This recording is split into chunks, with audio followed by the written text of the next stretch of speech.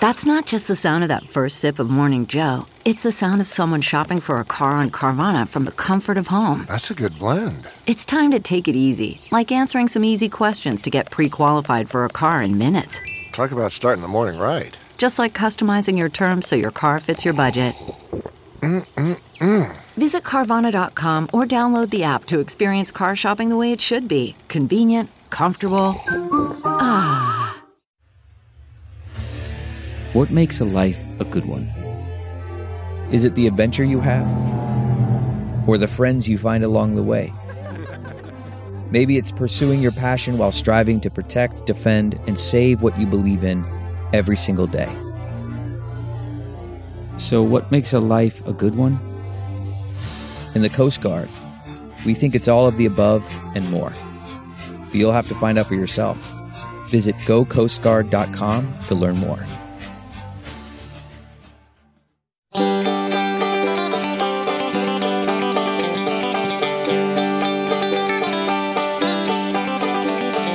Welcome to the Caixin-Sinica Business Brief, a joint podcast from the China Project and Caixin Global. We bring you the most critical business and finance news from China. I am Kaiser Guo from the Sinica Podcast, part of the China Project. On this week's episode, China sanctions 2 U.S. companies, Warren Buffett sells BYD and TSMC shares, Huawei suspends auto business chief, and more Chinese women are not having kids. All right, let's jump right into the latest episode of the China-U.S. standoff. On Thursday, Beijing added 2 U.S. companies to its list of unreliable entities for their participation in arms sales to Taiwan, China's Ministry of Commerce said. The companies, Lockheed Martin and a subsidiary of Raytheon Technologies, will be fined twice the contract value of their arms sales to Taiwan since September 2020, the ministry said. The sanctions and fines came one day after China warned that it would hit the U.S. with countermeasures over violations of its sovereignty. The action could further escalate the recent dispute between the 2 countries over an alleged spy balloon. U.S. Secretary of State Antony Blinken called off a planned visit to Beijing this month in the wake of the U.S. sighting of a Chinese balloon in American airspace. Washington contended that the balloon was used for spying, while China claimed it was a civilian airship collecting weather data that went off course. The balloon was shot down by an American F-22 off the coast of South Carolina.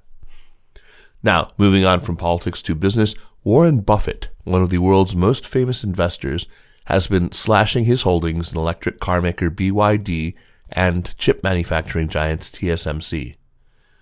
On February 3rd, Buffett's Berkshire Hathaway sold more than 4 million of BYD's Hong Kong-listed shares for 1.1 billion Hong Kong dollars or 140 million US dollars, reducing its stake in the car maker to 11.9%. The investment firm used to hold more than 20% of the automaker's Hong Kong equity. It held on to the position until at least June. Since July, Berkshire Hathaway has frequently trimmed its holdings in BYD while raking in huge returns.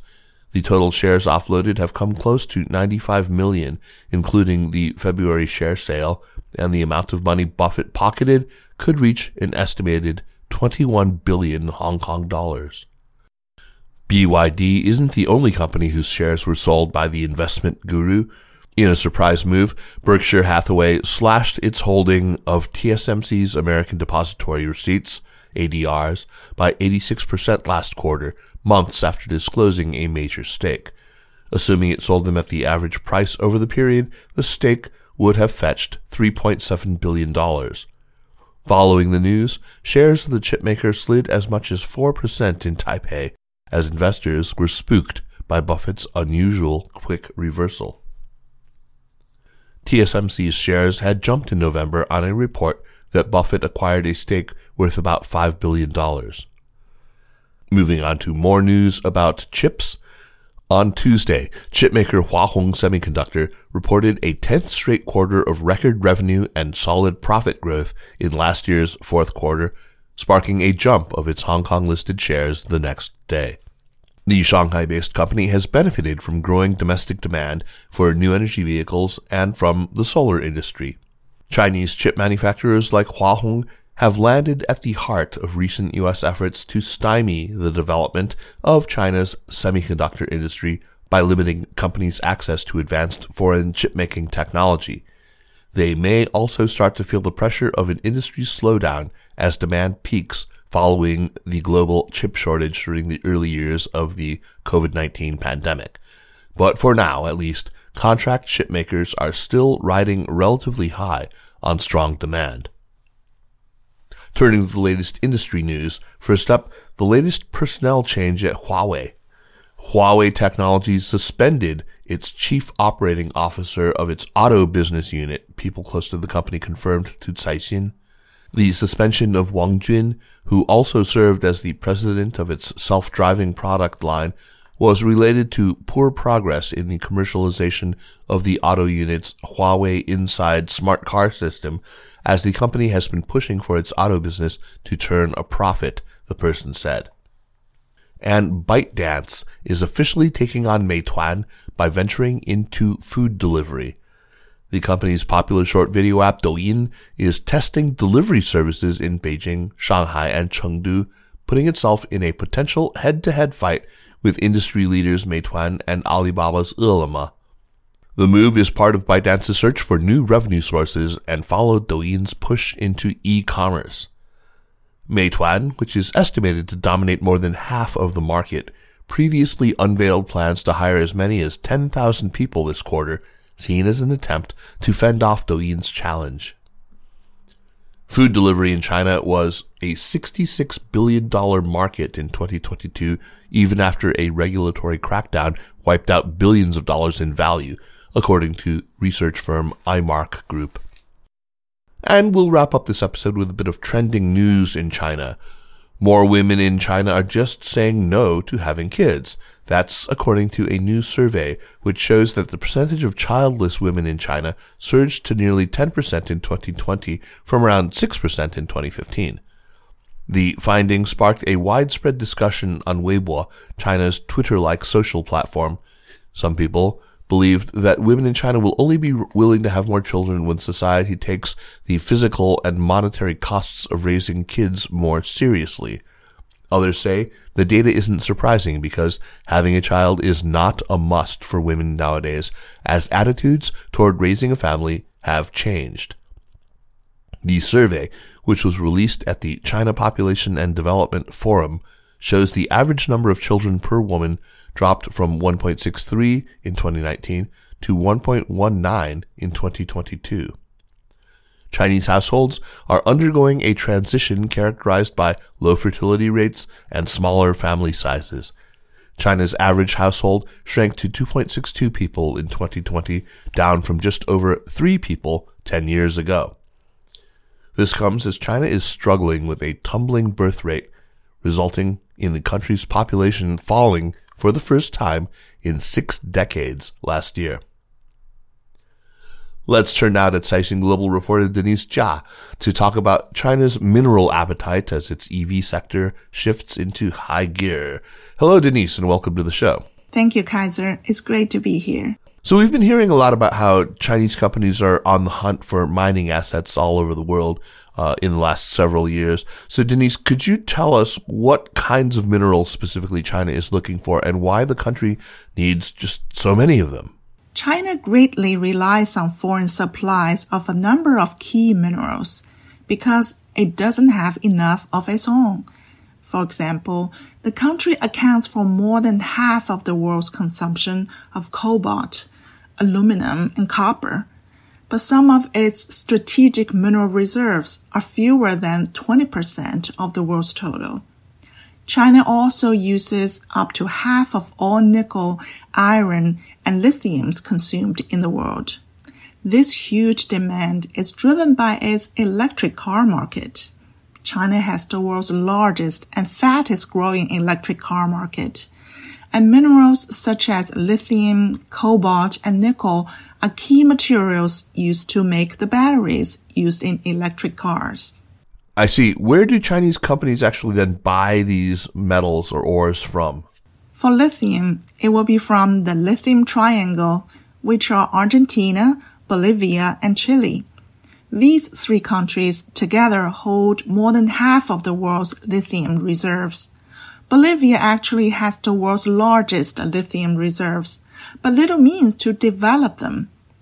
China is also very active in Zimbabwe, where it has benefited from friendly investment policies. This South African country is estimated to hold Africa's largest lithium reserves, but because of lack of investment, most of it is underdeveloped. For cobalt, the Democratic Republic of the Congo has the largest reserves in the world, about half of the world's total. Other big cobalt reserves can be found in Australia, Cuba, the Philippines, Russia, and Canada. For nickel, Chinese companies can find it in Australia, Indonesia, South Africa, also Russia and Canada. It sounds like an awful lot of resources that need to be mined. Has it been smooth sailing so far? Unfortunately, it's becoming more challenging for Chinese miners to invest overseas. Since the second half of 2020, Western countries have come to realize that they themselves need to secure these key materials on the back of surging new energy vehicle sales. So countries including the US, UK, Canada, Australia, and New Zealand have all adopted policies to tighten foreign acquisitions of key mineral assets in their countries. For example, the Canadian government in last November ordered 3 Chinese companies to divest their interest in 3 Canadian mining companies. I see. And so how does this affect Chinese firms' strategies? This trend is forcing Chinese buyers to look for riskier and more expensive ways to acquire overseas assets, such as taking direct stakes in projects instead of the parent companies. China is also seeking more deals in South America and Africa, especially in Africa, where Australian and North American mining companies are less active. So is China trying to build up its own production capabilities of such minerals to open mines domestically and to thereby reduce its dependence on foreign supplies? That's exactly what China is trying to do. The authorities realized they need to safeguard their own minerals as they are critical to economic security and national security. In a meeting in January, the Ministry of Natural Resources pledged to ramp up the domestic hunt for minerals and energy resources. It will also launch new policies to encourage private investment in mining exploration and gave priority to land use for extracting strategic minerals. So is it actually easy to find and exploit resources like lithium in China? Not really. And that's one of the most significant problems. China's lithium resources are scattered and are of inferior quality. According to one research, 75% of China's lithium resources are in salt lakes in Qinghai and Tibet. However, due to a low concentration and relatively high levels of impurities, it is challenging to extract lithium from salt lakes. So mining lithiums in China is limited by natural conditions, money, and technology. In addition, exploration companies in search of new reserves on average needs 15 years before coming to production. Before that, they need to be funded continuously. But as one independent director of mining giant Zijin Mining Group told Caixin, China's capital markets lack financing opportunities for young mining companies that are in early exploration stages. There are also risks that the investment could fail if the mine does not come into production. Sounds like it's going to be a long hunt then. Well, thanks, Denise, for all that info. My pleasure, Kaiser. Thank you for having me. Talk next time. Talk next time. Look forward to it. My pleasure, Kaiser. Thank you for having me. Talk next time. And that's it for this week. Thanks for listening. The Caixin-Sinica Business Brief is produced by Kaiser Guo and by Kelsey Chung, Zhang Yukun, Lin Jinbing, and Zizan Wang at Caixin Global. Special thanks to Li Xin of Caixin Global. Thanks to Spring and Autumn for the music. Check out some of the other great podcasts in the Sinica Network, like the amazing China in Africa podcast and China Stories. And for daily news and views, make sure to subscribe to Access from the China Project. Again, thanks for listening, and we'll see you next week. Take care.